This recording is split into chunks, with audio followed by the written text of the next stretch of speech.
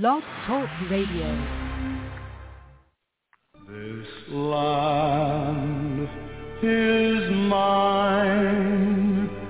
God gave this land to me. This brave and ancient land to me. And when the morning sun reveals her hills and plains, then I see a land where children can run free. So take my hand and walk this land with me, and walk this lovely land with me. Though I am just a man, when you are by my side, with the help of God, I know I can be strong. Well, good evening and welcome to Yada Yada Radio. I'm Greg here with Kirk. Pleasure to be with you on this Shabat evening. It was a very disheartening week, but these kinds of weeks will become commonplace. The world met for an international festival of the new religion. The new religion is called climate change. Sounds like a funny name for a religion, but if you looked at any of the images or listened to any of the speeches that came out of this conclave, you would recognize that this is the progressive religion. And it isn't a religion based upon fact, but on conspiracy. And the purpose of their environmental movement is not to restore the earth, but instead to redistribute money. It is, just as COVID has become, it is a means to deprive people of their livelihoods. It's a means to control individuals.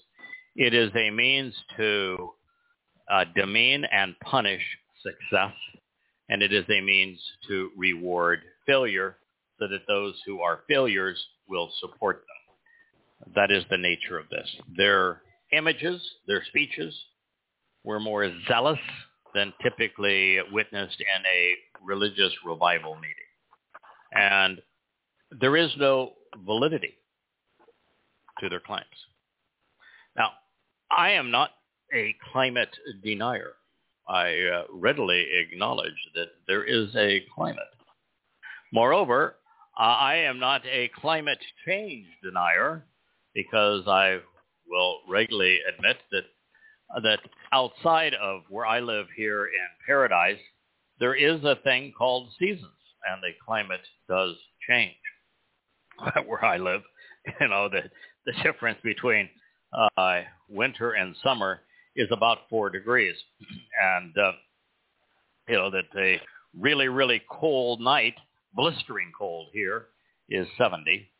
And an exceedingly hot day, a day where you have to run for cover at the peak of the day, is in the high 80s. So we get a 20-degree temperature change from the lowest of the lows to the highest of the high. That's not exactly a place where climate change is something that you would experience. However, this is the reality. And I mentioned this last week, that one of the founders and former president of Greenpeace, a scientist, came out and just said that the whole climate change movement is a complete and utter hoax. And he says the same thing that happened to Greenpeace. He says, Greenpeace, we started based upon a scientific agenda. we recognized that atmospheric testing of atomic weapons was a really bad idea, and we stopped it. We recognized that slaughtering whales was a really bad idea, and we essentially stopped it. But he says once we became successful at stopping those two things, our movement was taken over by liberal and political influences. And he says at that point, it just became a stupid agenda. The same thing is true with the myth of climate change. Here is the reality, is that the Earth, every 300 to 600 years, goes through a cycle. The cycles are warm and the cycles cool. The variation between warming and cooling can be anywhere from 1 to 2 degrees Celsius. It's exactly what we're headed towards this time. These cycles, and there's mega cycles and the mini cycles. The ones I'm talking about now are mini cycles. There's typically 300 to 600 years of cooling, followed by 300 to 600 years of warming. And the couple things that are interesting is that these cycles began, we can record them in sediment layers in the oceans and in lakes because various things thrive in warmer weather or in cooler weather. We can monitor them going back millions of years. And Kirk, unless I'm mistaken here, millions of years ago, there was no internal combustion engine and nobody was burning coal. No. You'd be correct. Yes. So the warming and cooling periods go back millions of years.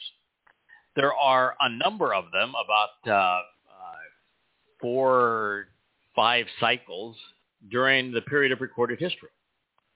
So we know how mankind fared during cooling and warming periods because we have 5,000 years of recorded history now, almost 6,000 years of recorded history, whereby we can monitor the effects on humanity. And what we find is 2 things. One is that the average body mass of Homo sapiens changes about 20% during the warming and cooling periods. There's enough time for the survival rates of smaller humans to do better during global cooling and larger humans to do better in global warming. And there's less food during the cooling period, so humanity grows smaller. And we can actually measure that now back a couple of 100,000 years. And the fossil record is very clear. And during the period of recorded history, what we find is that most tragic events in human history, like, for example, the devastation of the Black Death and the plagues throughout the world, particularly in Europe, occurred during a cooling period. And the reason was that while I think it's a virus or a bacteria for the plague, I've forgotten which one it is, but it's been around for a very long time, and it's still around. And a number of places in the South Pacific, it is still around, the bubonic plague. But during a cooling period, people were malnourished because food was harder to grow, particularly in the northern hemisphere where most people live. And so people were malnourished, and therefore they were more susceptible to disease. And so, and that when there is less food, people come into the places where food is gathered into and distributed, which is in cities, and of course it spread more rapidly because of that.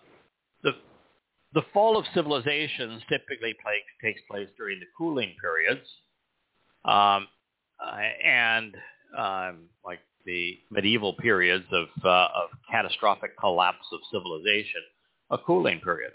The growth of civilizations, warming period. The last global cooling period ended about between 1825 and 1850. Now, that happened to be coterminous with the Industrial Revolution. And so, not willing to tell you the whole truth, they just say, well, look at glaciers since the time of the Industrial Revolution in the 1850s, and they have retreated. That is proof that the Industrial Revolution and carbon fuels are warming the Earth and causing the retreat of glaciers. And with the retreat of glaciers, we're ultimately going to have less reflected sunlight. The Earth is going to warm, and we're all going to drown. It's just not true.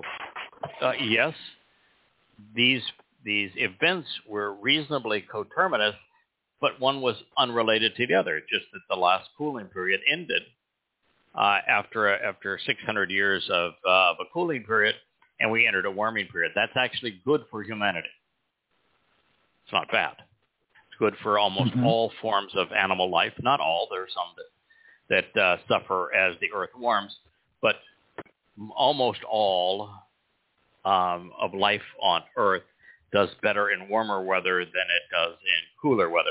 That's the reason why if you were to go to Antarctica on a beautiful summer day, you would find very little alive.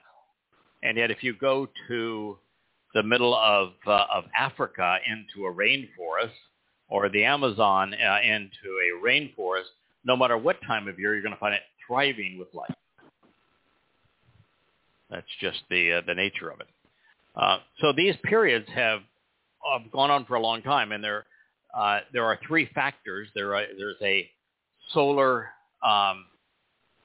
rhythm that contributes to them. The sun has a rhythm of warming and cooling, and flares and storms and this sort of thing. There's actually a rhythm to it. Our Earth's orbit is not consistent all the time, and nor is the Earth's axis totally consistent. And so these things all contribute to it. Now, the other issue is that if mankind were to divert 100% of its resources to climate change, it's unlikely that we could make even a 5% difference, because 95% of the factors are outside of human influence. And if we were to do that, it would be like the response to COVID-19. Because people were deprived of their livelihood, because they were deprived of their freedoms, far more people died and will die than have and will die of COVID, especially exclusively as COVID, as opposed to the deaths recorded as COVID, even though there were three other morbidity issues involved. The same thing is true with the climate change. If we were to divert our activities away from improving the burning of coal, for example, and using fossil fuels while we transitions to other forms of renewable energy, which are still challenging, and if we were to do that and do it on a reasonable basis, we're not crippling the economy, and by not crippling the economy, we produce more food. We are able to build more shelter. We're able to develop more medicines and healthcare facilities and better education. Everything is better if we don't punish success and reward failure, because the whole global climate change mission is a socialist endeavor.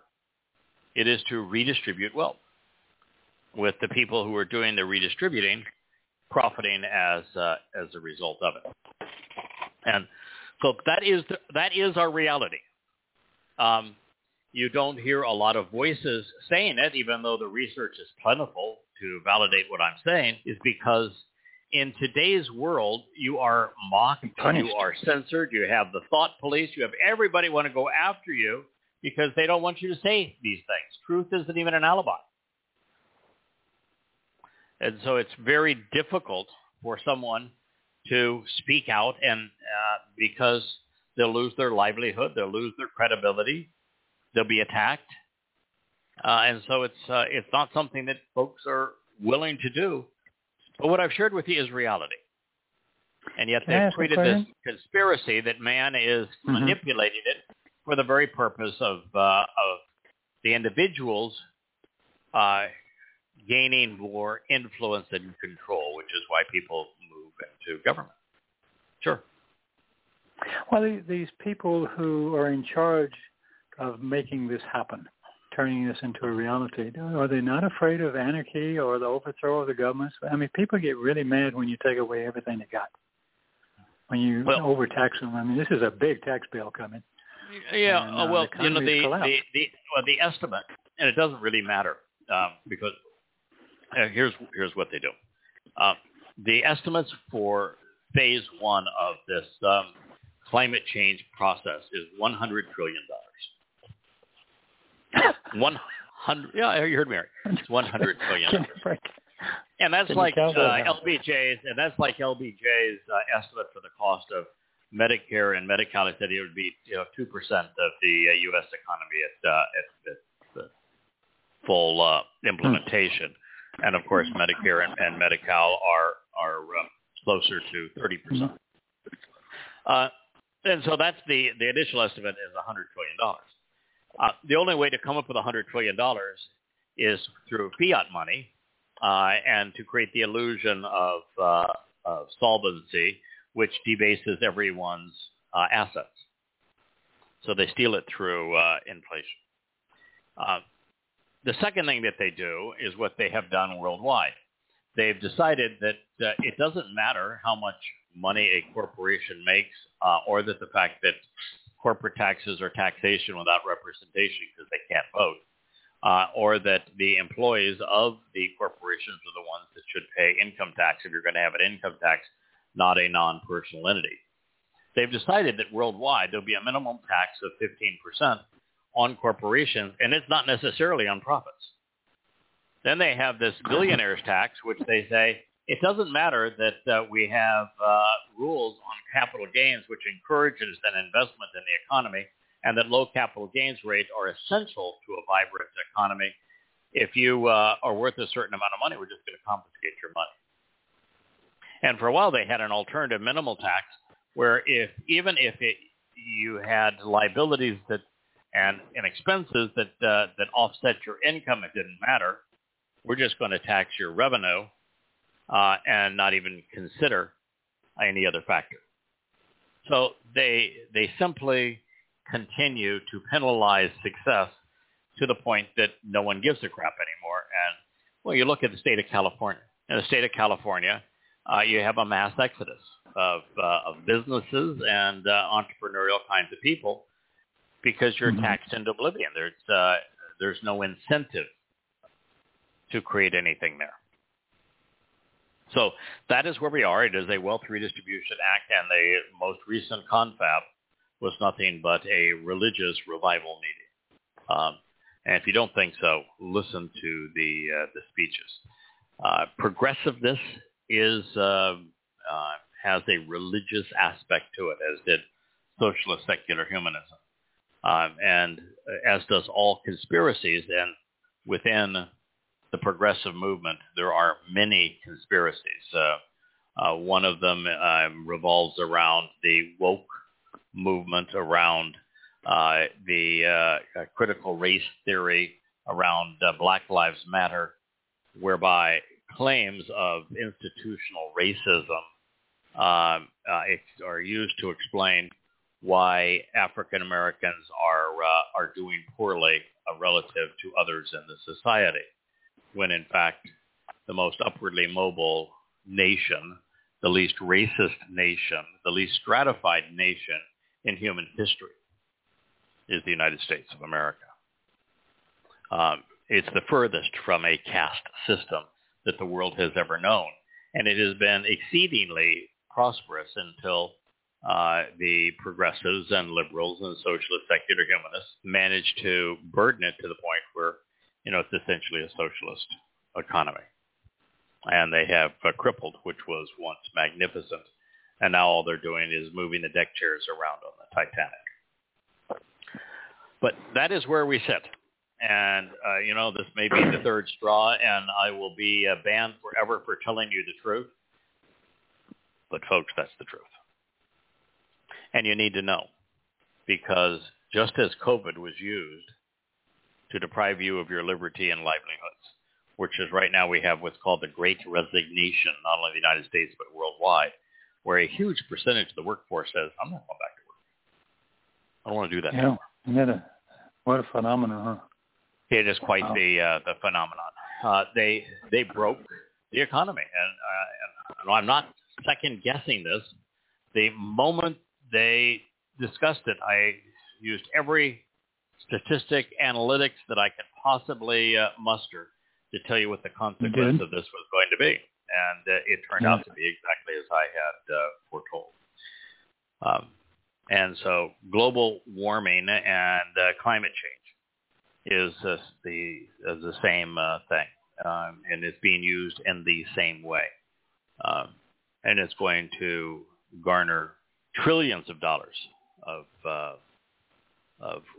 squandering monies around the world, and with rich countries paying an abnormal share.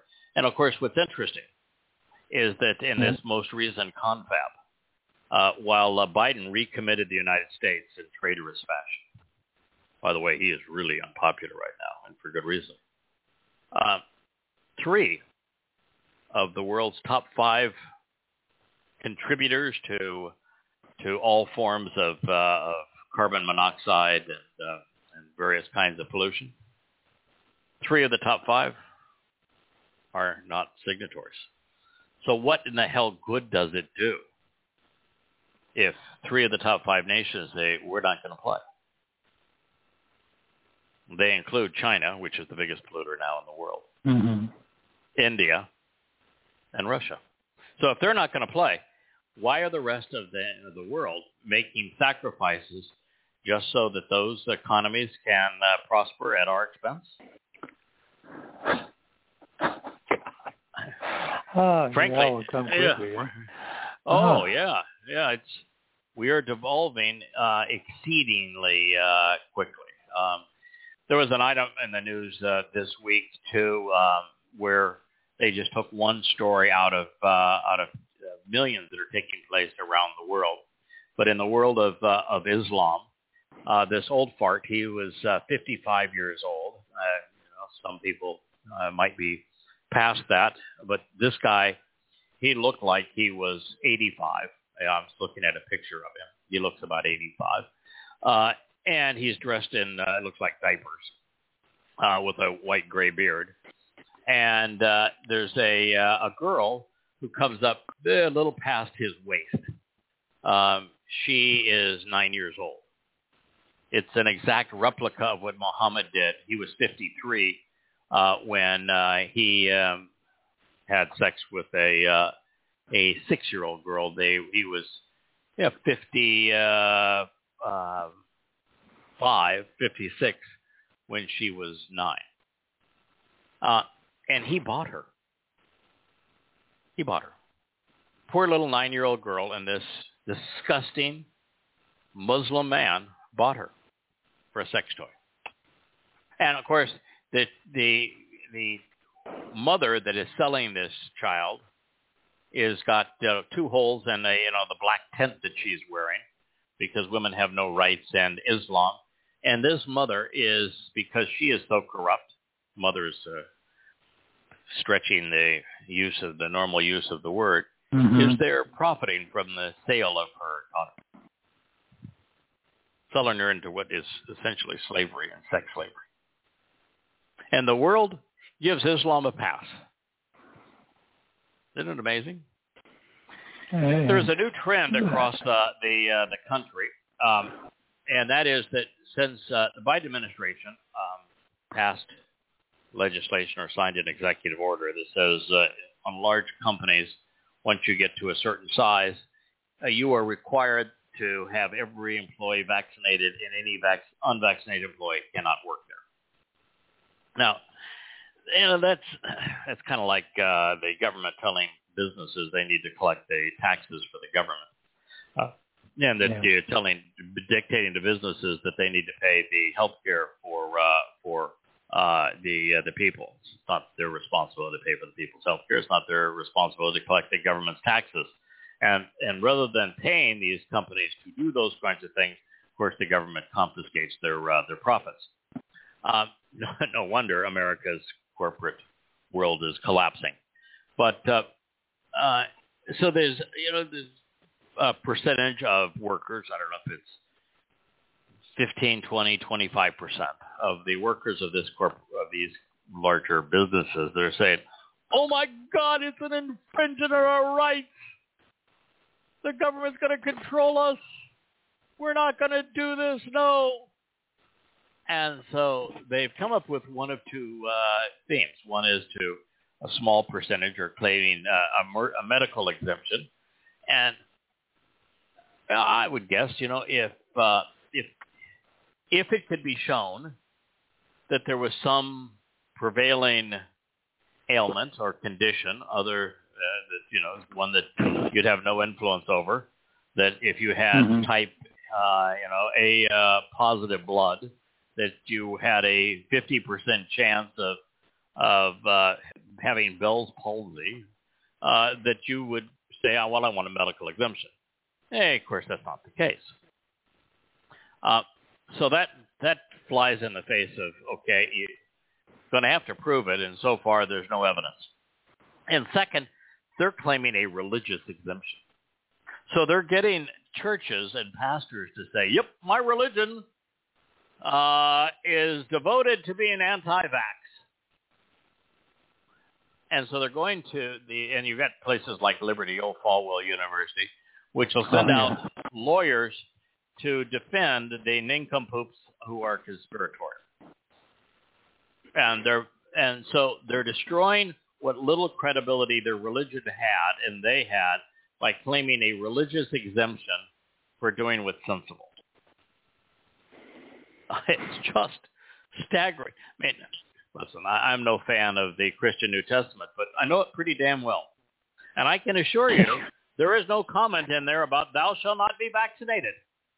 As a matter of fact, in the Christian New Testament, it actually says, trust your government, submit to your government, do what your government orders you to do. So if you happen to be a Christian, you damn well better live up to what Paul wrote in the 13th chapter of Romans and submit to your damn government. Either that or don't be a Christian. There is no mention of vaccines. There is a mention, in fact, it is emphatic in Romans 13 that you need to submit to your government. Now, I'm here to tell you that Paul lied. He was a scallywag. He was the plague of death. And therefore, you should throw out your entire Christian New Testament. And if you do, you could disassociate from government if you wish to. Still doesn't give you the right to be stupid medically and to make other people susceptible because you're being stupid. Good grief, folks. Get vaccinated. It is the intelligent thing to do. It makes you eminently safer for not only yourself, but those that you love. If it was polio, we wouldn't have this argument. Everybody would be vaccinated like they used to. Yes, but anti-vax became an exceedingly popular aspect of the conspirators' repertoire in the last 15 years, and it began when a nincompoop in Great Britain, who has been thoroughly exposed and condemned. He was a complete fraud. He had an investment in a competing mumps and rubella vaccine, and so he fabricated information. There was no trial. He literally just pulled it out of his behind, fabricated data to show that the measles, mumps, and rubella vaccine caused autism in children. Now, the fact of the matter, it doesn't. He never conducted any research. He was a complete fraud and a financial huckster, and he was immediately found out to be a fraud. And there's hundreds of articles showing the evidence of where he was proven to be a fraud. and then hundreds more that show that there is no correlation between autism and those vaccines. None. And yet the conspirators are just so unbelievably stupid. And stupidity is really the right term, that they will believe anything. And literally, they'll believe anything. The truth could be right in front of their eyes. It could be exceedingly well defined. Their lies could be proven upside down and all around as being lies. Doesn't faze them. It's with a conspirator, evidence and reason is about as effective as it is with a religious person. So there you go. That's the reality, and it's a real sad reality. The bottom line here is get vaccinated and stop pretending that there is a religious exemption for it. You're making a fool of yourself, and it's particularly sad because of the fact that the Christian New Testament actually tells you to submit to your government. That's right. Yep. Yeah. So anyway, that's my report on the news today. I'd like to return to the Torah. We were studying Zechariah, and we're in the second. 2:7. So this is what it says. Oi. When you read oi, that's not a good thing. That means God's telling you something that you better pay attention to, because the consequence of not paying attention could be grievous. Could cost you your life. I am warning and admonishing you. Oi, this warning, this encouragement to incite action. Escape. Malat, flee. Be delivered. Be rescued. Be spared. Be saved. To the church? No. To the mosque? No. To the synagogue? No. To the Republican Party? No. To Q? No. To your favorite conspiracy advocate? No. Okay. No. Talk radio. To Washington? No. To the Vatican? No. Flee where? To Zion. Jerusalem, eventually. Yeah. Zion. Yeah, to Zion. Yeah, the Mount. Yep. To the signs posted along the way. The Zion is the ridge line on Mount Moriah, which included Dod's house on the lower part of the ridge, and Yah was at the top of the ridge. So, oi, I am warning you and admonishing you, escape to Zion. The signs posted along the way. Daughters, which is those living in the environs of, those connected with, those belonging to, even the effeminate offspring from Bana, to have built upon and caused the continuance of Babylon, confusion through commingling. For this is what is conveyed by Yahweh of the spiritual implements. So there's a number of things here. One is God's issuing a warning. Remember, all of Zechariah is speaking of a single event. What is going to happen prior to his return on Yom Kippurim? Who is returning with him on Yom Kippurim? Why he is returning on Yom Kippurim? And what's going to happen immediately thereafter. The entire book of Zechariah is focused on this singular act and preparing God's children for his return and preparing the rest of the world so that they are left without excuse. So God is giving his people this warning so that if they want to continue to be religious, they are left without excuse. He is saying, escape to Zion. Come back home. Come to the signs posted along the way. Now, you can look at Zion under the circumstances, one of two things. You can look at it as a place, and therefore he is calling them back home to the heart of the promised land. That's a little hard for a lot of people to gather on the ridgeline of Zion. So in this particular case, Zion is being used symbolically. And all you need to know is what Zion means. Zion is a sign that is posted along the way. He's asking us to return to the signs that Yahweh has posted. Where he has posted his signs is in his Torah. And that he is pretty disgusted with humankind. We have really humankind become very effeminate. Men have been emasculated in today's world. It is, we've come to the point where we are doing everything imaginable to feminize men and to masculize women, so that there is a very minimal distinction between the two, and that men are being neutered in every possible way. And if you look particularly at religious Jews, boy, you will see the most effeminate men in the world.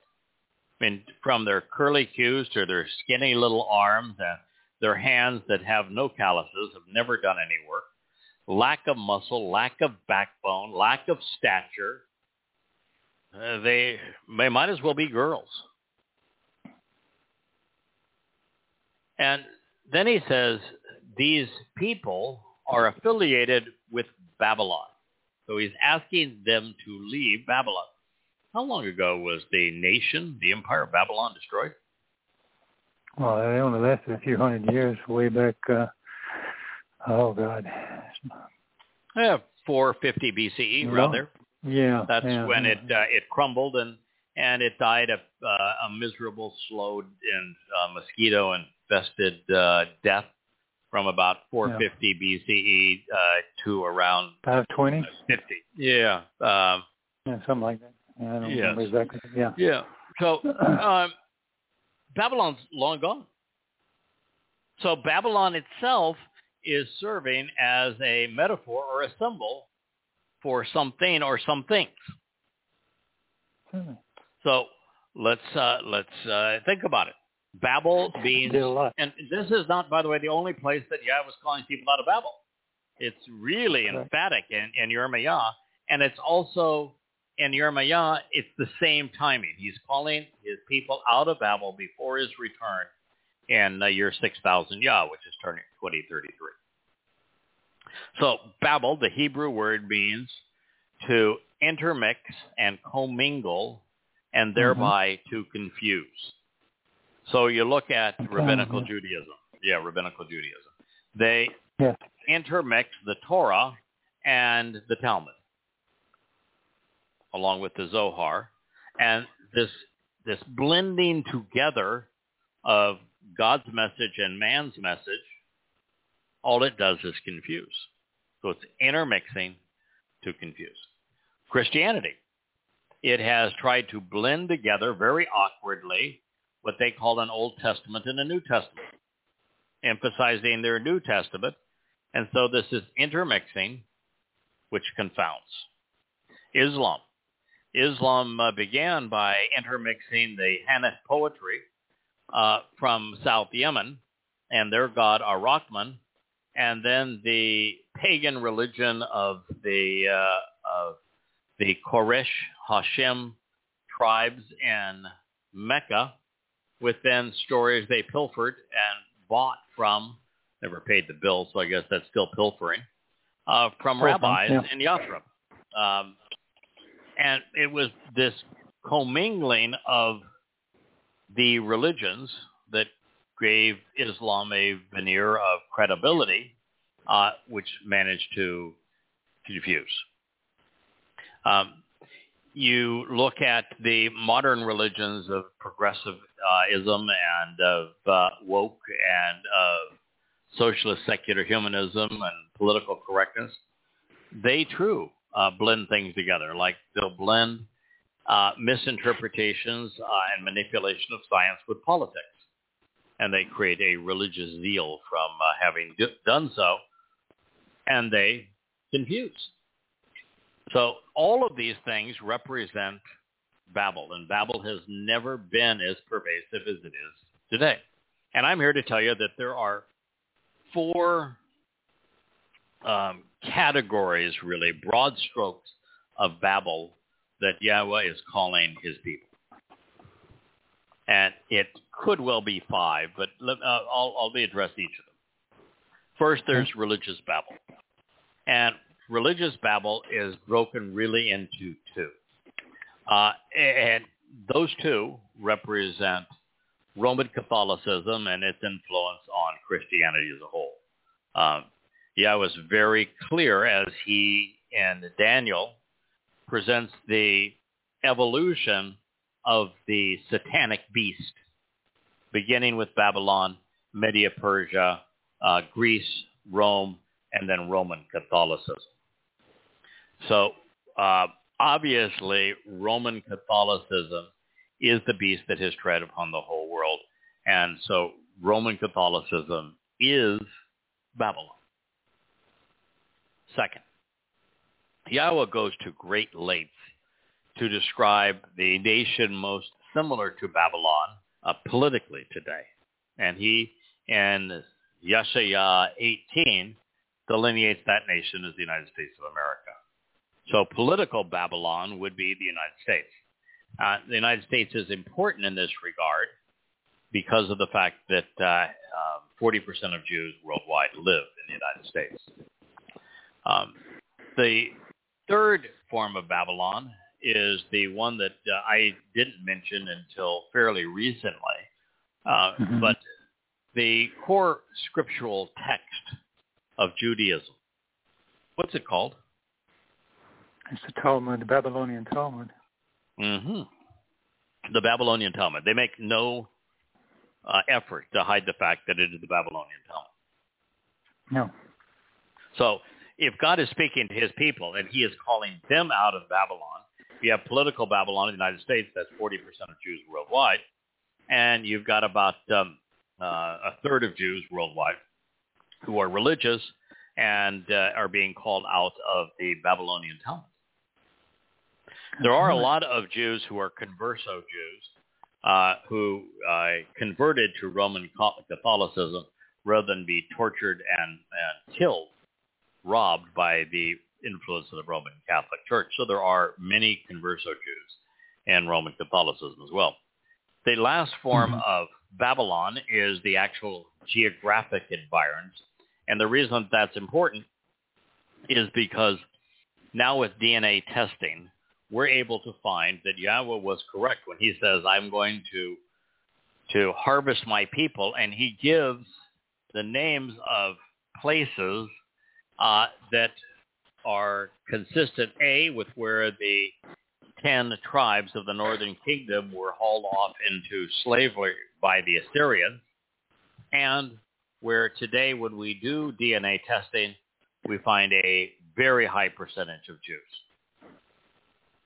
And so these places would be geographic Babylon. You know, one of the surprises, of course, is the Taliban, the Pushkin tribe. Very high correlation of J1 genetics.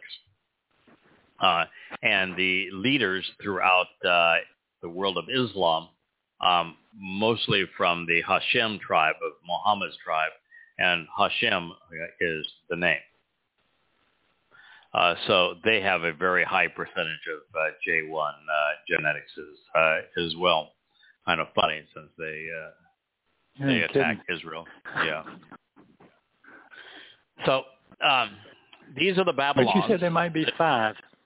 Yeah, well, you've got Roman Catholicism and Judaism as two. And then politically, you have the United States, and the one that I didn't mention, I excoriated at the beginning of the program, is the progressive mentality. Oh, okay. There is, and the reason I speak of progressivism as a form of Babylon is that a very high percentage of Jews in America and even worldwide, a very high percentage that are not overtly Orthodox or Hasidic, are progressives. Their religion now is their politics. They'll deny Israel, and as all progressives are wont to do, they will claim that Israel is the nation that is the terrorist nation, and they'll claim apartheid. They'll claim everything that is true of the Islamic nations and project it on Israel when none of it's true with Israel, and it is true of the nations that surround Israel that are trying to destroy it. But amongst progressives, evidence and reason do not matter. It's like a conspiracy. It's like a religion. And it is exceedingly pervasive among Jews. So the fifth form of Babylon, thank you for reminding me, is the growth of liberal progressive mentality, that new religion, the woke mentality. I don't even like to use mentality after woke because there's nothing cerebral about it. It's nothing but conjecture and myth and lies that are woven together to provide excuses for people's miserable lives. But those are the things that Yahweh is expressly calling you away from. And if you don't want to leave, if you want to maintain your view as a liberal, politically, progressive, woke, support critical race theory, support wealth redistribution, large government, there's just no place for you in the covenant. Mm-hmm. If you want to be conspiratorial, there's no place for you in the covenant. If you want to be anti-Semitic, there's no place for you in the covenant. If you want to be a Christian or Roman Catholic, there is no place for you in the covenant. If you want to value and read from the Babylonian Talmud, there is no place for you in the covenant. And if you continue to identify with the religious and political influences in geographic Babylon and don't come home, there's no place for you in the covenant. It's why, as much as we are devoted to writing these books and to editing them and to providing them through the Amazon, Google my name, Craig Wynn, or Google Yada Yahweh at Amazon, and it'll take you right to them. You can go to the Yada Yah website and click on the books, and there's a link that will take you right to the entire series of books. They're beautifully presented there. You can buy them for just like $10 or $15, and you get all 20 some odd that have been edited in the Kindle electronic form. You can buy them in paperback. I think it's an average of about $12 a piece. And you can buy them in now hardback, and I think they're probably will average $15, $16 a piece. And a hardback. I mean, these are books that are averaging like 600 pages. They're big books, and that's exceedingly cheap. That's just the cost of publishing. There's no royalty involved in it. And then if you don't want to do that, you want to read them online, they're available free in their entirety online. The new yadayah.com site is beautifully organized and exceedingly accessible, whether you're reading on a smartphone or a tablet or your laptop or on a desktop computer.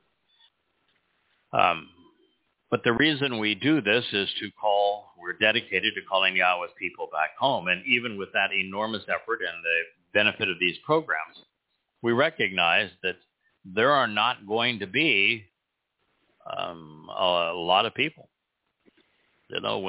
When Yahweh touches back down here on earth with Dode, there's not going to be a big crowd. We would love for there to be millions of Jews and millions of Gentiles. Wouldn't that be lovely? But they're not going to be. There's going to be very few. And, that's okay. So long as we have done our best to call Yisrael and Yehuda back to Yahweh, so long as Yahweh was pleased with his result of his return and with us for being devoted to doing this job as well as we can, then it's all good. Yeah, then it's all good. So, we're not responsible for changing people's minds. We're not responsible for saving Israel.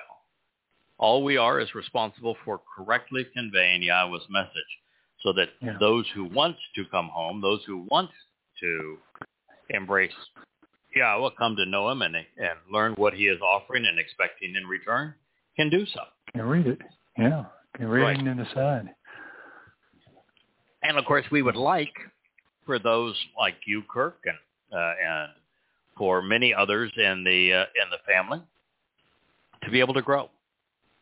So, yes, we are, in fact, our primary purpose is to awaken Yisrael and Yehudah so that they can come home. As this passage says, they can come out of the various forms of Babylon.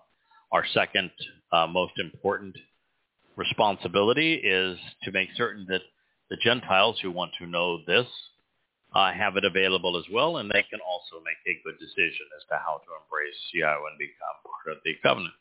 Our third most important responsibility is to feed, to nurture, educate the members of Yahweh's covenant family, because God does not want us to stay infants. He wants us to grow. He wants us to learn. He wants us to be enlightened and to become more effective. And the way we do that is by studying his Torah and prophets. So that is our third responsibility. And our fourth responsibility is to openly, bluntly, boldly expose and condemn the various things that have led people astray, whether they be religious or political or conspiratorial. And that is really our calling. That's I'll tell you what, that's enough for a life well spent. Good. The first Yatza, as we know, was from Mitzrayim, representing the crucibles of religion and political oppression. The second will be from Babel, which is confusion. Babylon is not only the birthplace of organized religion and where it was integrated into politics and the military, it's the place where nationalized belligerence, if you will, and a repressive casteism fundamentally changed the course of history. This is something that the critical race theory advocates, the woke mentality, and woke is slang. It's bad grammar. The concept of being woke came from the African American community many, many decades ago. And it was bad grammar. And now it's being embraced by those who would want us to view them as enlightened when they're anything but. And so God is saying that the way the world has been is unhealthy, and yet those who favor large government seem to be wholly ignorant of the fact that you would be hard-pressed to find any civilization in recorded history that didn't have a caste system. I mean, Americans in particular have no idea how much better they have it than have any people in the history of humanity. In Rome, they had the most complex caste system probably in the world.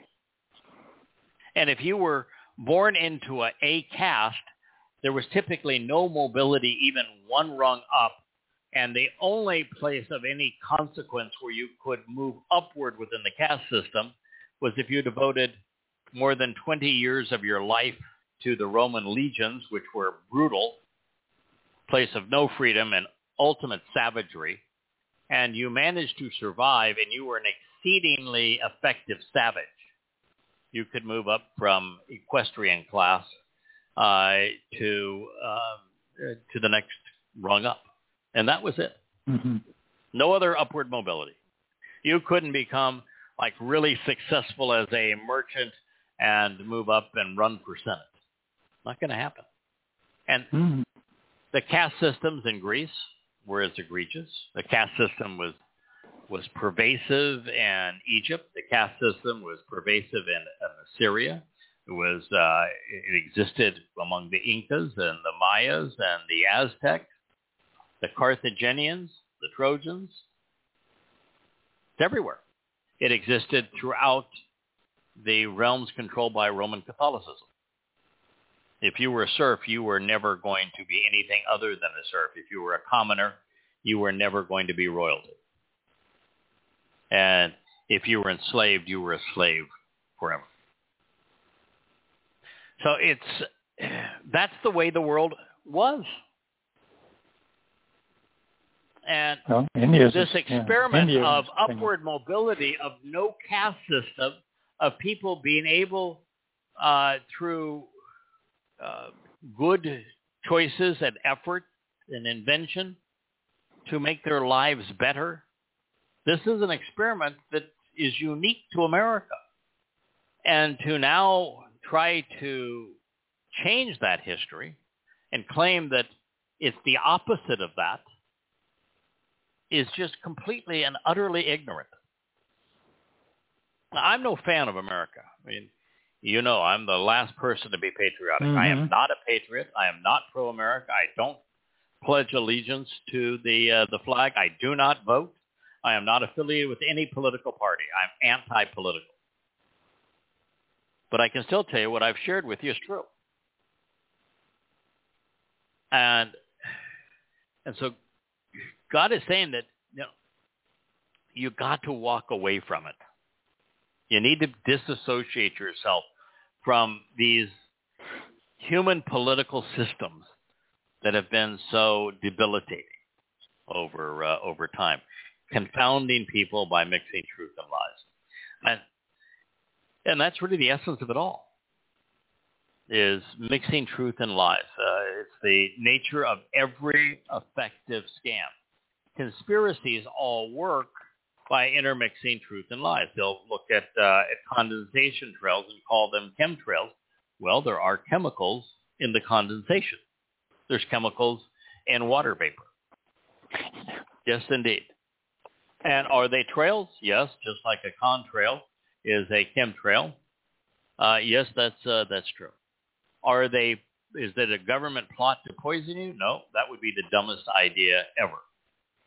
At 31,000 feet in parts per billion, and the explanation is exceedingly simple.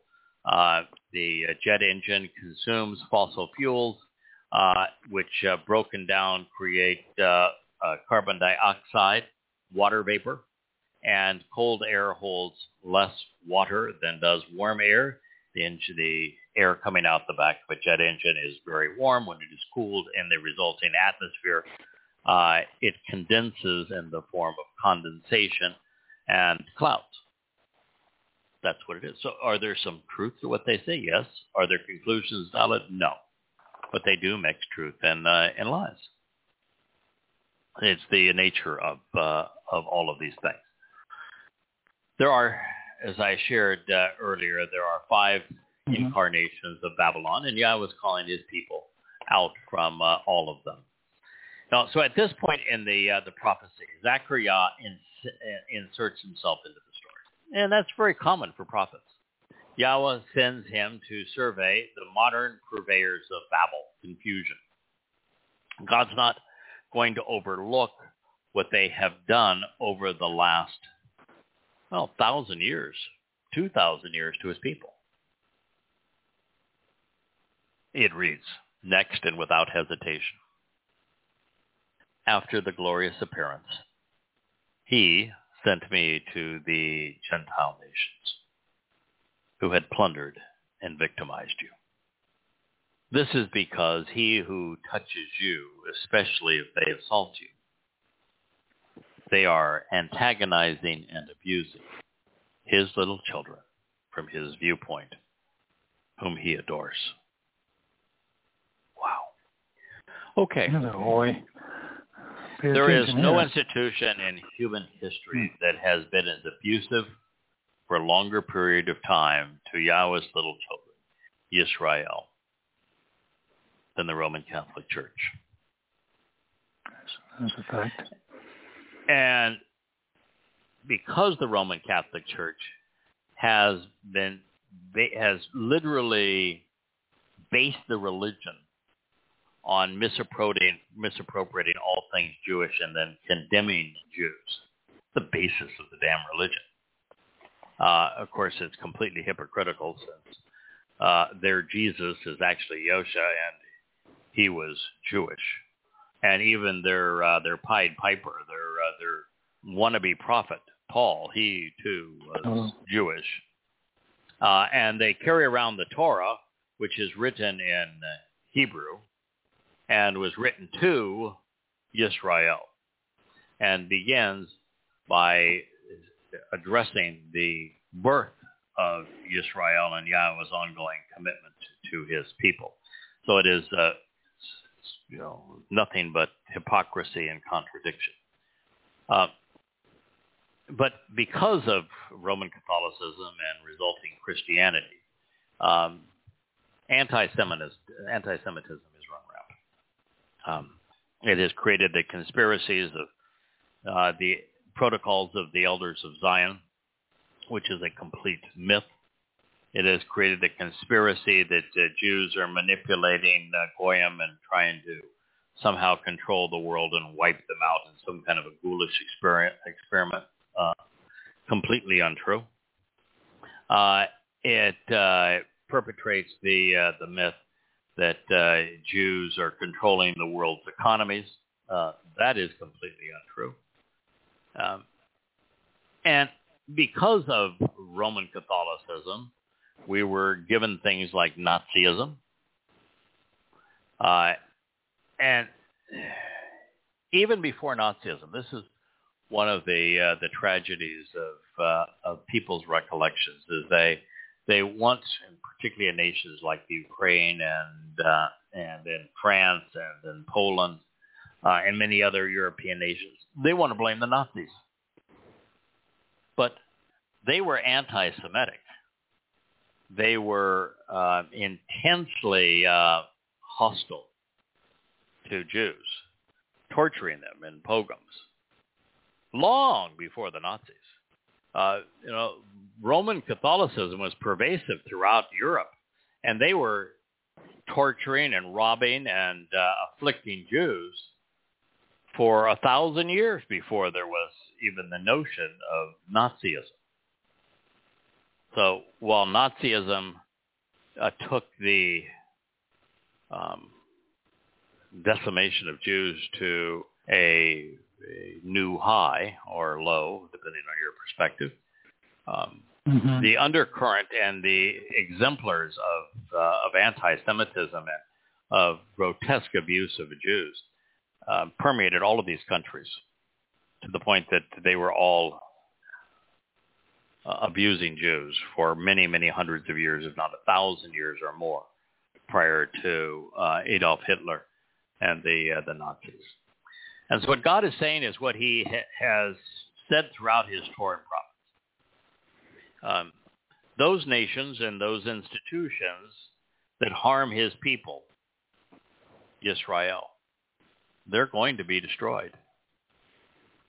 And so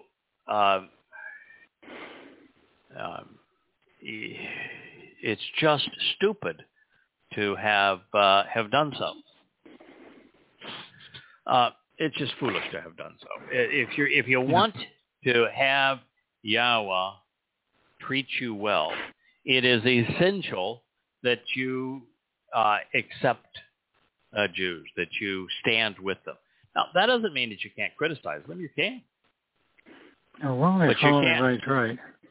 Yeah, you can't promote anti-Semitic theories. You can't promote conspiracies. You can't side with institutional harm of Jews. But can you say, the Talmud has been counterproductive? Absolutely. So there are many things that you can say that are effective and that should be said. But if you're anti-Jewish, you have absolutely no part in Yahweh's family. And it's important that you recognize that that is our reality. Can we add two little things in the thing? So I know it's the bashing on bashing, but the Roman Catholic Church under the Pope in about 1930s, late 30s, when he told the people of Germany they were Catholics to vote for Hitler. Yeah. I mean, and it then was you've got far worse than that. What he did is he and Hitler spent long periods of time negotiating a deal.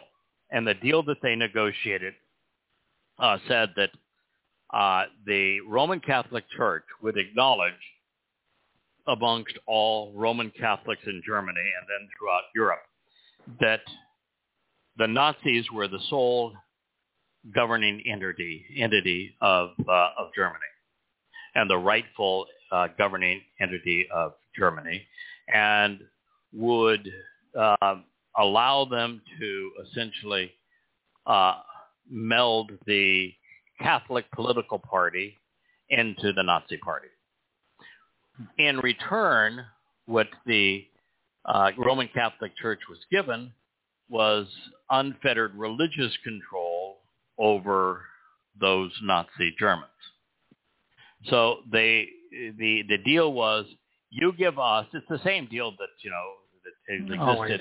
throughout Europe, is this amalgamation of church and state. And they're saying, in essence, that we will endorse you as the head and the legitimate government if you acknowledge that we are the only legitimate religion. And so the religion intermixing is Babel.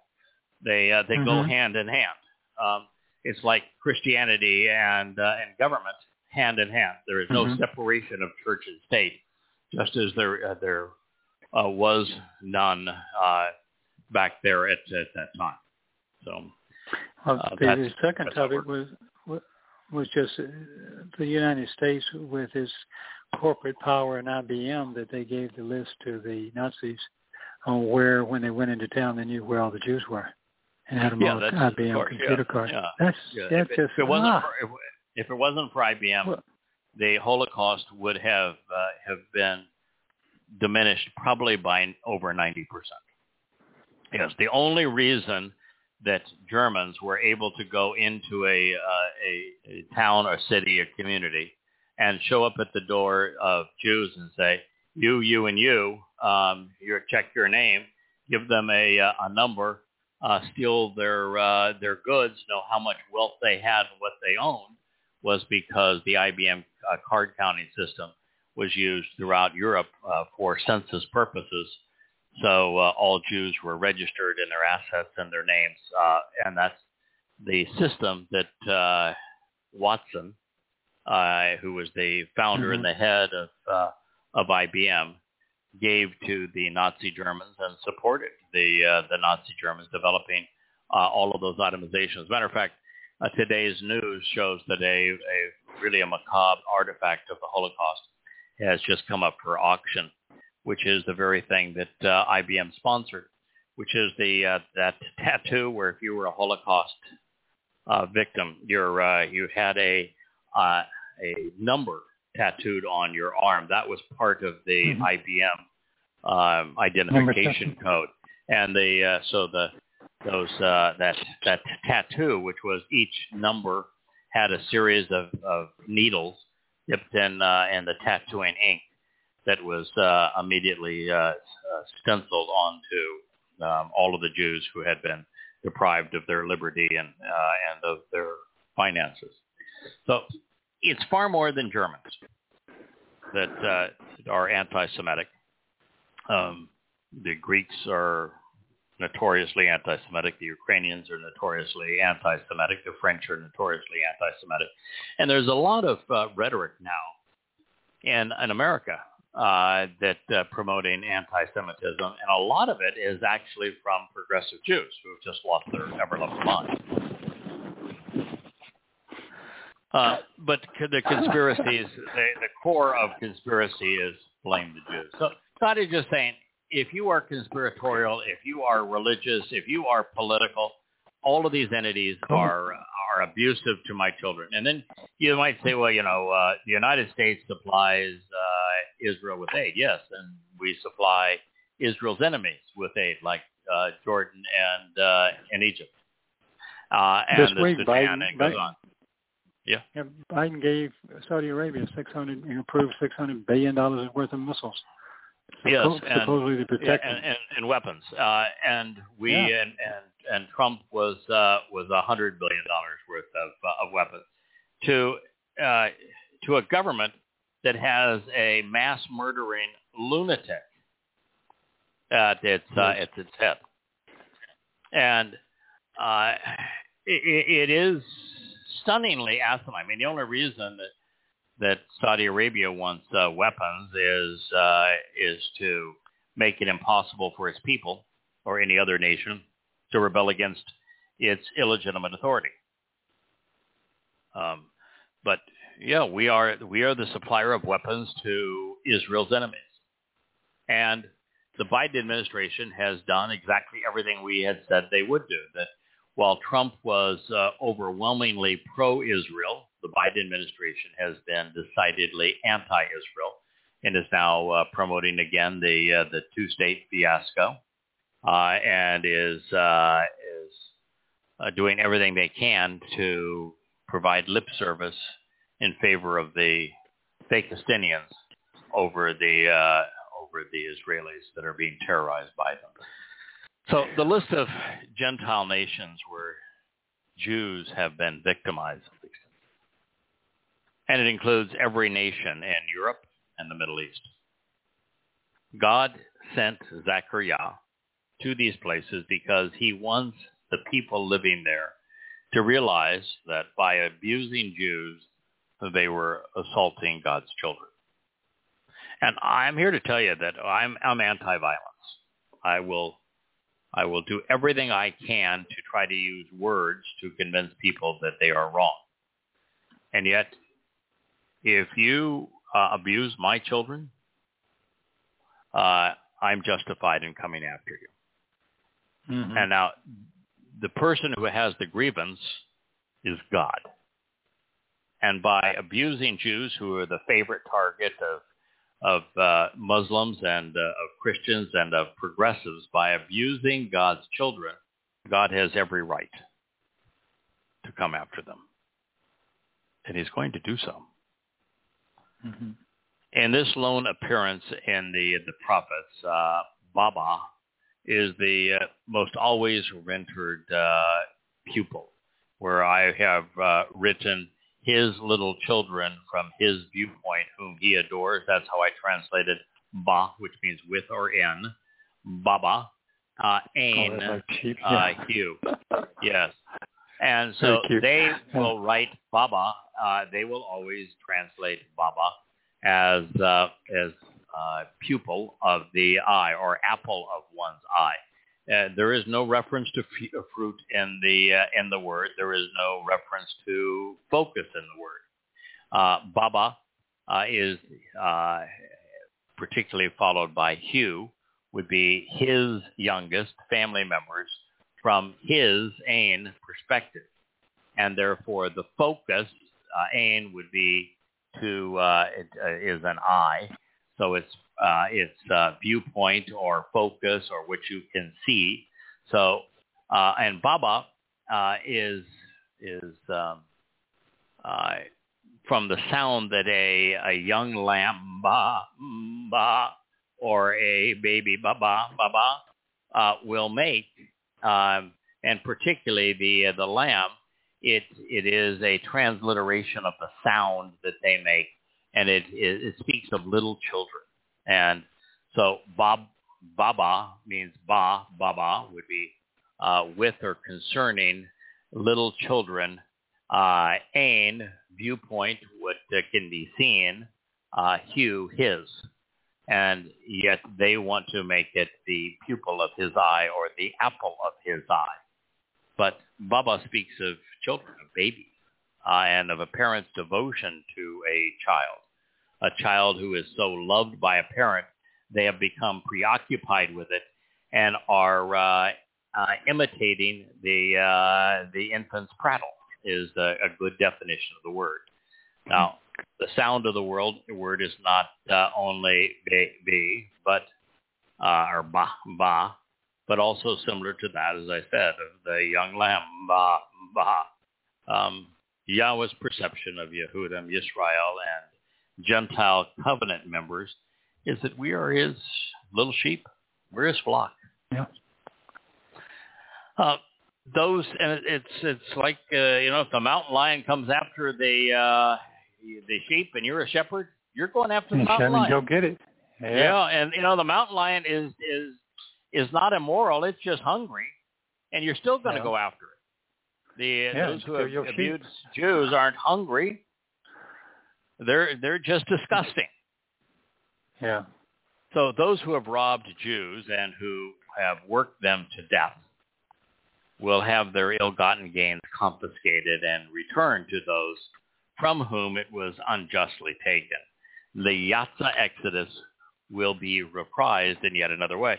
As the Israelites, the children of Israel, were leaving Egypt, the Egyptians gave them vast sums of things: clothing, cooking utensils, gold, and silver. And it was retribution, and it was recompense, if you will, for having been there 400 years as slaves. And so as the people are being called out of these abusive countries, out of the modern incarnation of Mitzrayim, God's going to have those who have abused Jews have their wealth confiscated. So it reads as follows: you may want to pay attention because I will wave my hand over them, and they shall have their possessions confiscated by those they treated as their slaves. Then you will know that Yahweh of the Assembly of Spiritual Envoys has sent me. Now, this, by the way, is Zechariah speaking. This is another example of, this isn't Zechariah's voice. I'll wave my hand. Yeah, this is, because he could not have said it. Then you will know that Yahweh has sent me. Therefore, this isn't Zechariah's voice. And so God loves to work through people, and Zechariah is the prophet who speaks prolifically about the time prior to Yahweh's return, and he's been given this role. So you should pay attention. I will wave my hand over them, and they shall have their possessions confiscated by those they treated as slaves. Then you will know that Yahweh of the spiritual envoys has sent me. There will be retribution. There will be recompense. It's a concept we've lost sight of in the progressive world of no responsibility. But that's not God's world. Mm-hmm. Zechariah realizes that the Israelites have earned a bad reputation for ignoring and discounting Yahweh's prophets. So he tells those who would rather listen to their own that when what he is revealing transpires as it has been disclosed, the fulfillment of the prophecy will demonstrate that Yahweh has sent him to alert them. Now, the difficulty of this is Zechariah has already said this is after the glorious appearance. So, the people who are going to know that Zechariah were sent are covenant members, and those who are now having their wealth confiscated from them. That's part of recompense is knowing that you didn't get away with it. So that's going to be a part of this period of time, particularly between Yom Kippurim and Sukkah in year 6,000 Yah. So you can mark your calendar. You can warm up your vocal cords. You can be ready to sing if you're among those who have been guided to the signs posted along the way, Zion, between Dod's home and Yahweh's. The choir will be assembled on October 2nd, 2033 on Yom Kippurim, which commences at sunset. Zechariah 2:10. Sing and rejoice, daughters of Zion, for behold, I am coming, and I will dwell in your midst, prophetically announces Yahweh. Simple statement. A, When God returns, it isn't a fearsome day for those that he is returning to embrace. They're going to sing. Who is he talking about? When daughters of Zion, when I am coming to dwell in your midst, it's Israel. Yes. Zion is in Israel. He isn't coming for Roman Catholics. He's not coming for Americans. He's coming for his people, Yisrael.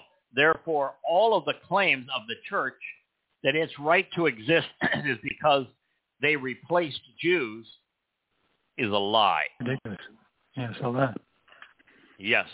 And it's Yahweh who is returning, not Jesus. Not Jesus. Right. It's Yahweh. Throw away your God-forsaken Christian New Testament. It's not true.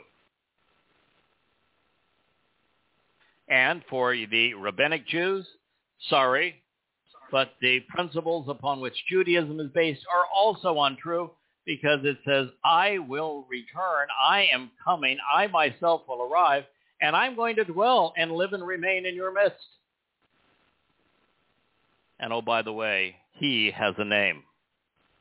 The name that no religious Jew will say, which means there'll be no religious Jews that are part of the covenant that are going to be celebrating on this day, because his name is Yahweh. That's a lot in a brief statement. It is from this moment on the day of reconciliations and forevermore, that Yahweh will be residing in the midst of his people. And as we are about to discover, God's eternal family will be comprised of some Goyim too. When you speak of global warming, can you imagine how warm it's going to be when the most powerful, energetic light in the universe source of light in the universe is on this planet? Well, thank goodness we'll melt the Arctic. We'll melt the Antarctic. Winter will be a thing of the past. It's going to be everybody's going to have the same opportunity that I have. I can walk outside first thing in the morning or in the middle of the night in the dead of winter with my short sleeve shirt and some flaps and feel really comfortable. I think, and I like it that way. I'm quite convinced the entire world will be that way. There's a reason that Adam was comfortable with the Chawa in the Garden of Great Joy in Gan Eden without a stitch of clothing. Now, I would be happy to go all natural too, but the neighbors might complain or faint, or I don't know. But so we're gonna go. We do have never mind. But anyway, clothing is not optional in this world. It says, and numerous Gentiles shall engage in the relationship with and accompany Yahweh at that time, and they shall become my people as part of my family. Then I will live and remain in your midst, and you will realize that Yahweh of the assembly of spiritual envoys has sent me to you. You know, I'm going to go out here on a limb, and let's call it, I'm going to go off on a Shemach branch, the one that represents Dov, and say that had it not been for these books and these shows, that would not have occurred. There would not have been a significant number of Gentiles that Yahweh would have considered family. Because all of the Gentiles that Yahweh is considering family came to know his name as Yahweh. They came to know that there were 5 conditions to the covenant, and they have accepted them. They've come to know that there are 7 invitations to meet with Yahweh, and they participate in those. Yeah. Attend them. They know that God has one source of teaching, that is his Torah, that his chosen language is Hebrew, They know these things. And I think prior to this program, there just weren't any Gentiles that knew these things. No Jews, for that matter, either. So the very fact that there is a meaningful number of Goyim is largely because Yahweh saw fit to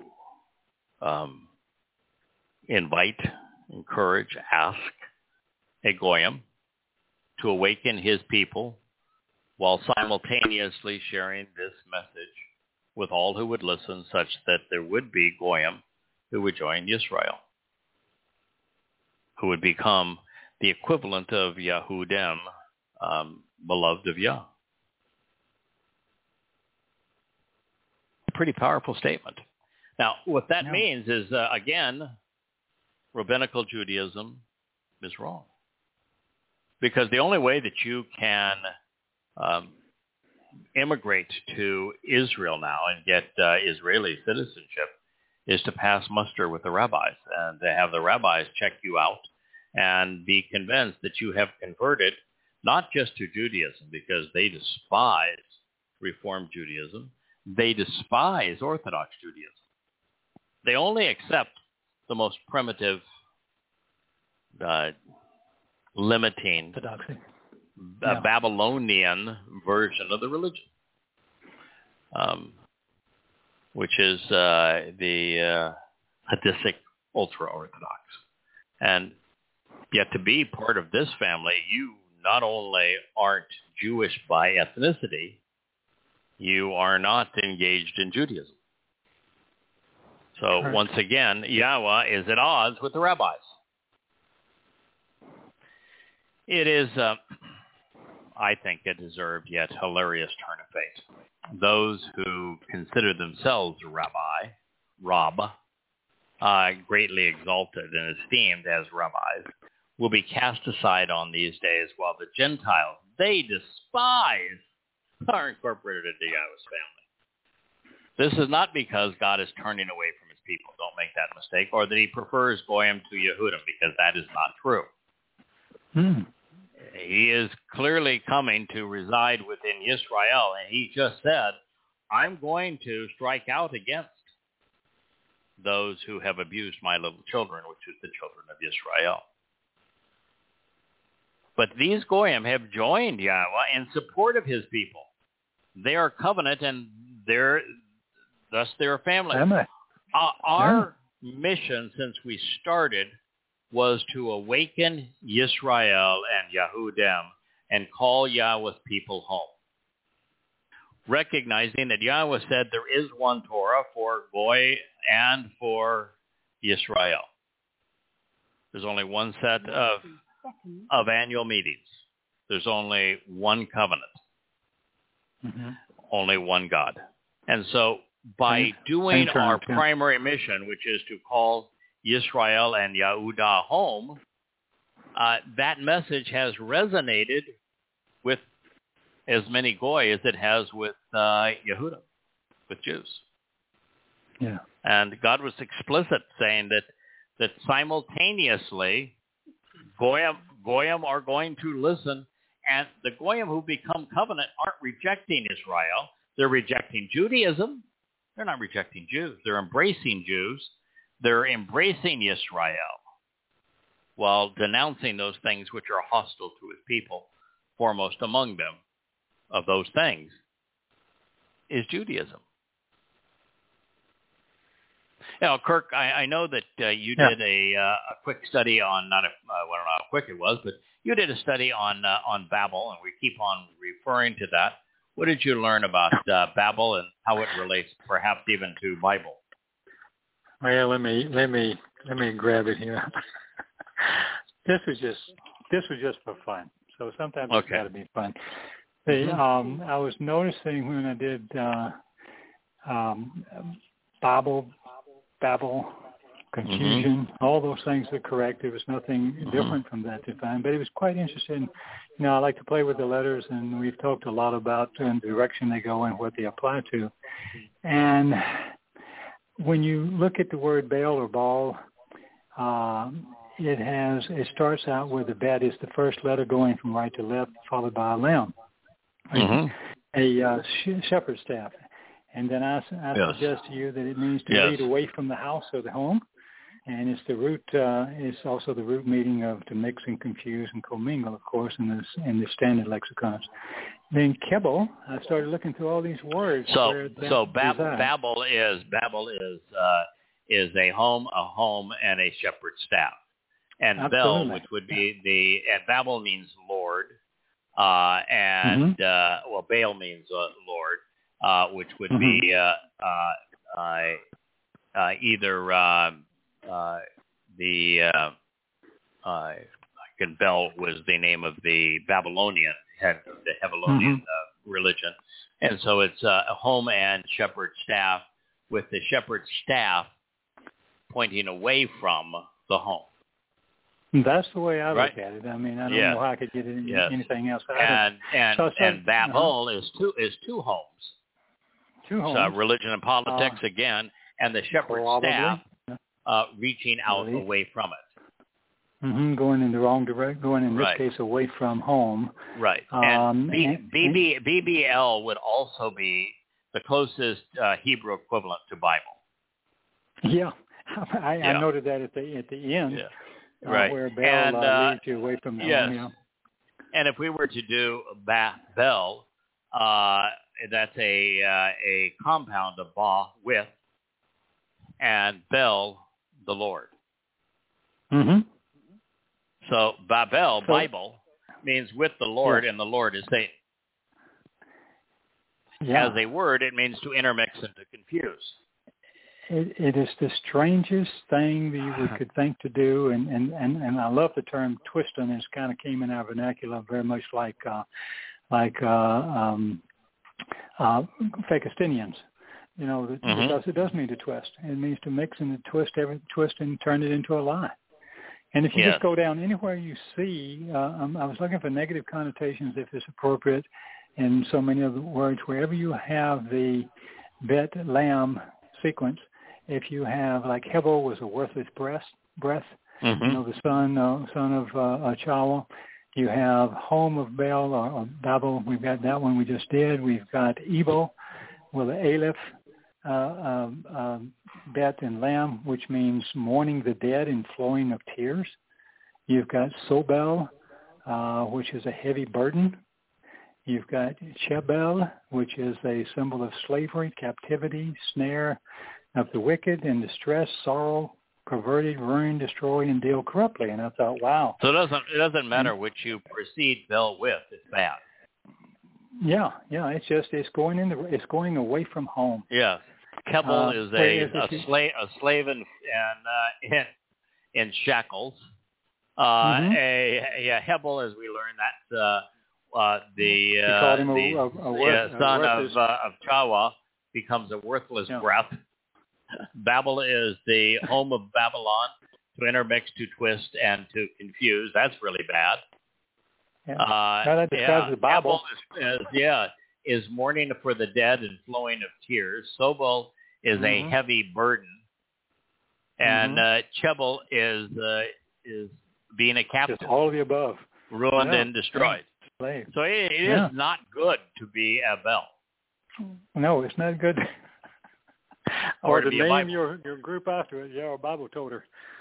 And then but on the other hand, I thought it was quite funny. I quickly looked for some positive ones, and Lev, of course, is heart. Points in the direction of home, heart or mind, understanding, wisdom. And the difference here now is that the shepherd's staff is pointing now we got the towards staff the home. leading us to so home. You're doing right. So now what you're doing is looking at words that have the lamed and the bayaf in them, right? But in the opposite order. In reverse order, so that they right. So everything we do is point. We're pointing people home. Everything about the things that have resonated with me for the 14, I guess, odd years now, has been how do I find my way home? And the path along the way is through the Moed Mikra.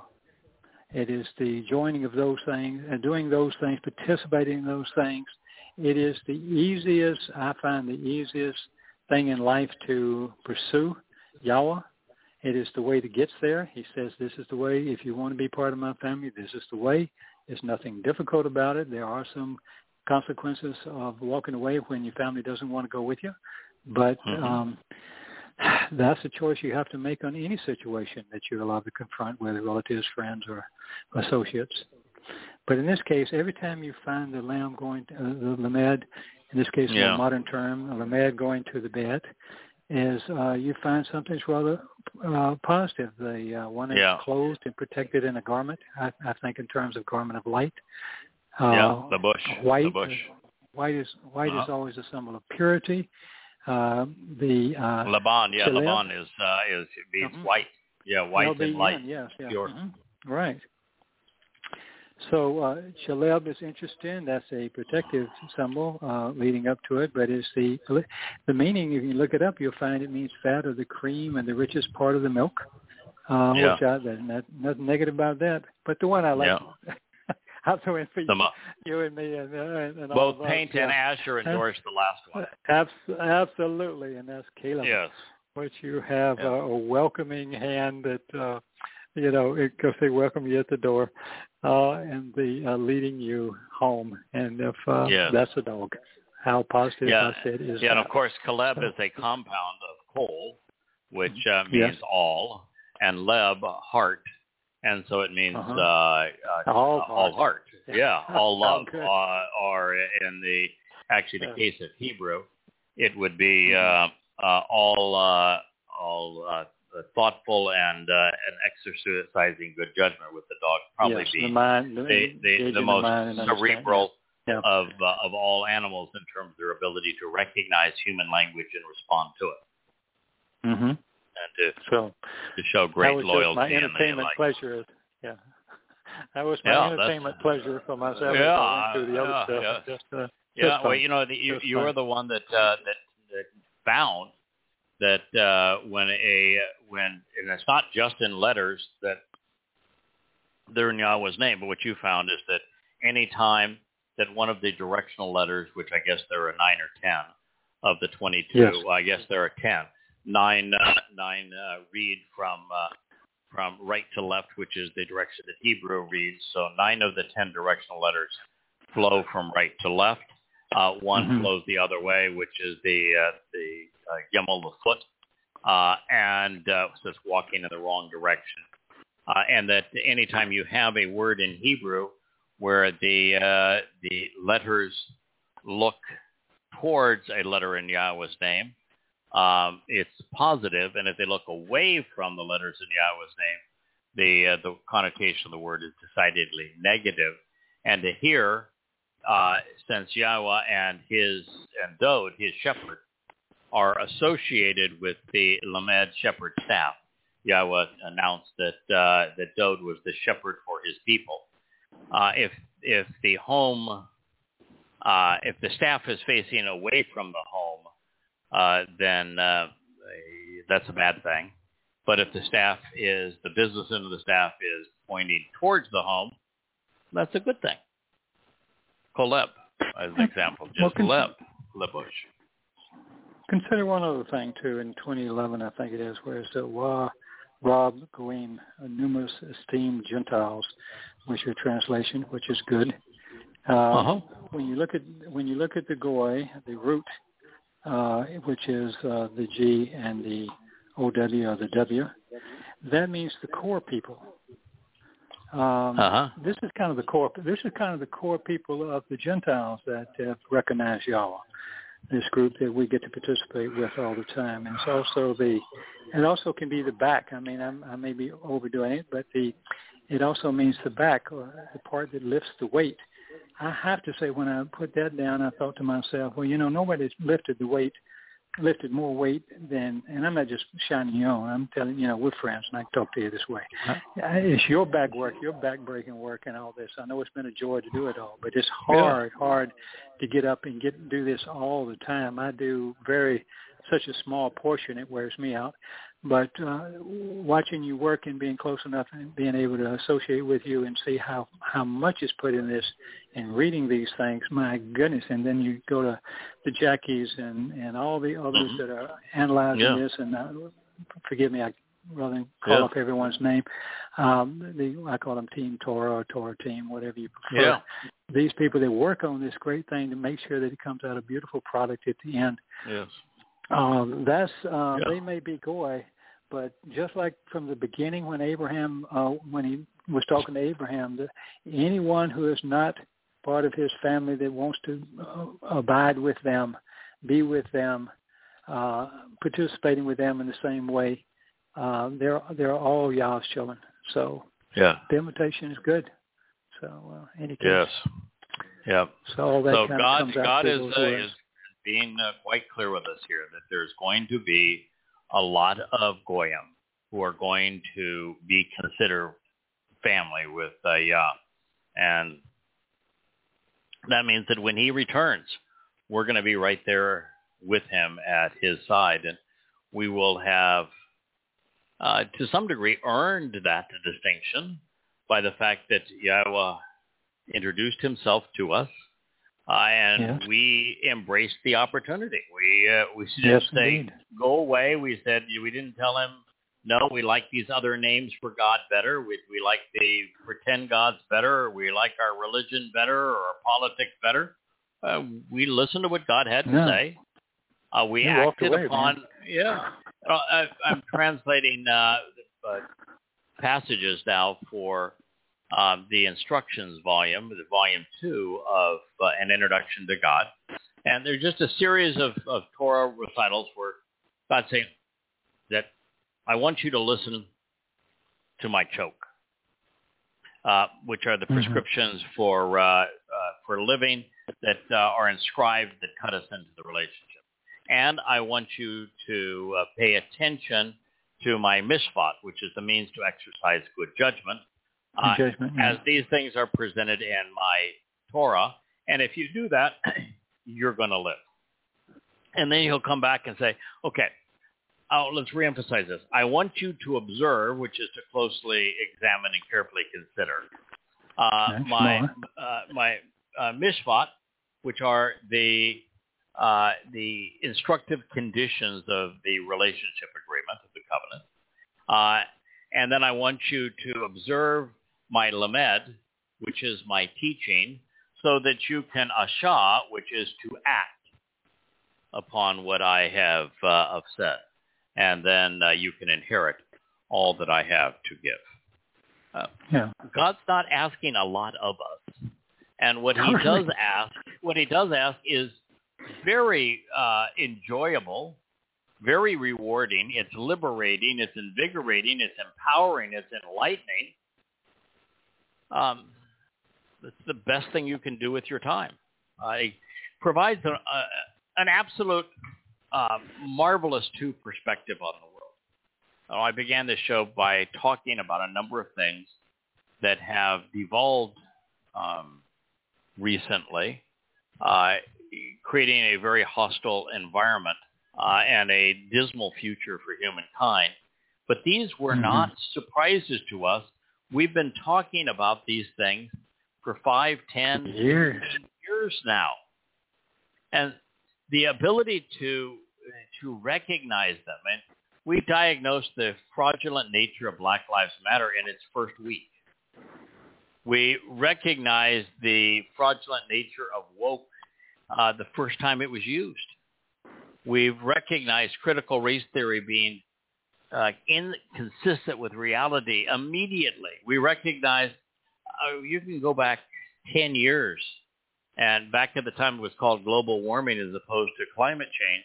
And I told you specifically how that and the war on terror were being collectively used to rob you of your freedom, the opposite of what Yahweh wants, and to use fear to manipulate you. The first week that we became aware of COVID-19 and began to say, this is what's going to happen, this is why it's counterproductive. the reason that we have consistently been right on all these things and very, very seldom wrong is because what we have accomplished by studying Yahweh's Torah and prophets is that our perspective now is Yahweh's perspective. We have been enlightened and enriched. We look at the world through his eyes. He told us what was going to happen. He told us why it was going to happen. He told us why we should be wary of religion and politics and be opposed to them. He told us how they manipulate people. And so from the education that Yahweh has given us, we're able to look at the world unlike anyone else and read right through the news and say, this is reality. This is the truth of the matter. The powerful gift that he has given us. And yes, one of the advantages, too, is that with all of that, then we can be completely relaxed, live without fear. We know where we're headed. We know where the world is headed. There are no surprises, and there's nothing to be worried about. Yeah. And he's going to protect us the whole way as the world gets really nasty. I mean, that's the 91st Psalm and on and on. So I just don't even worry too much. It saddens me to see what the world is doing to itself, but I don't worry for myself. I don't worry for myself at all. Yeah, I'm really looking forward to being able to present on this program the Why You, Why Me chapter, and then the following one on the last witness. It is so clear how Yahweh has chosen to use us and why he's chosen to use us, which has nothing to do with us and all to do with his people. Mm-hmm. Let's and we'll read this. We'll come back to it next week. All right. And so then Yahweh will legitimately receive and possess his own, Yahudah, as his apportionment of the ground which is set apart. He will choose Jerusalem once again and forevermore. So how do you get a Vatican and a Roman Catholic Church? How do you get a Mecca and an Islam? How do you get a progressive mindset and a one world government? How do you have a confab on global warming and make it sound like that is the great God? Yahweh says, my place that is my own, that I'm going to possess, it's Yahudah. That's my apportionment, God is saying. Mm-hmm. And I'm going to choose Jerusalem. So, Muslims, that you want it to be your trophy, sorry, it's not yours. It never was yours. It's God's, and he gave it to his people. And he's reclaiming it on behalf of his people. And you want to live there. So long as you remain a Christian or a Muslim or one of these moronic progressive liberals from a European or country advocating the two-state solution where Jerusalem goes to the Muslims, you're going to be on the outside looking in. And you're not even going to be able to look in very long. And then you're gone. God's choosing it, and he's not going to include you in his plans. And God's not just choosing it for a little while. It is forevermore. And this forevermore begins upon his return, which does make the replacement theology foundation of Christianity highly suspect, doesn't it? Yeah, indeed, it does. Yeah. So we'll return to this point next week. I appreciate you being with us, Kirk. I enjoyed your analysis. I'm so much richer by your angled, the pointing of the letters. Only an artist with perspective is going to figure that out with the pictograph letters. Yeah. Well, y'all gave me something. Yes. So thank you very much, and may Yah bless you all. And we look forward to being with you next week. And by all means, am I ever looking forward to this Shabbat, and I hope it is a restful day this evening and tomorrow. We've been busy around here. Even my dog can't stay awake from the show. We have a new puppy, and Asher, who is our what I call a Jewish lab because she's too smart for her own good, sometimes a little stubborn. Asher is using the puppy's bed as a pillow. So, of course. And she is just snoring, which means that she's saying, "Oh my God, it was just too big a week. We are really looking forward to going to bed, and I'm going to get a head start on you." So yeah, it is good night time here. We hope you all have a wonderful Shabbat, and may Yah bless. We'll look forward to being with you this time next week. Good night. Good night. Shalom, shalom. Bye-bye.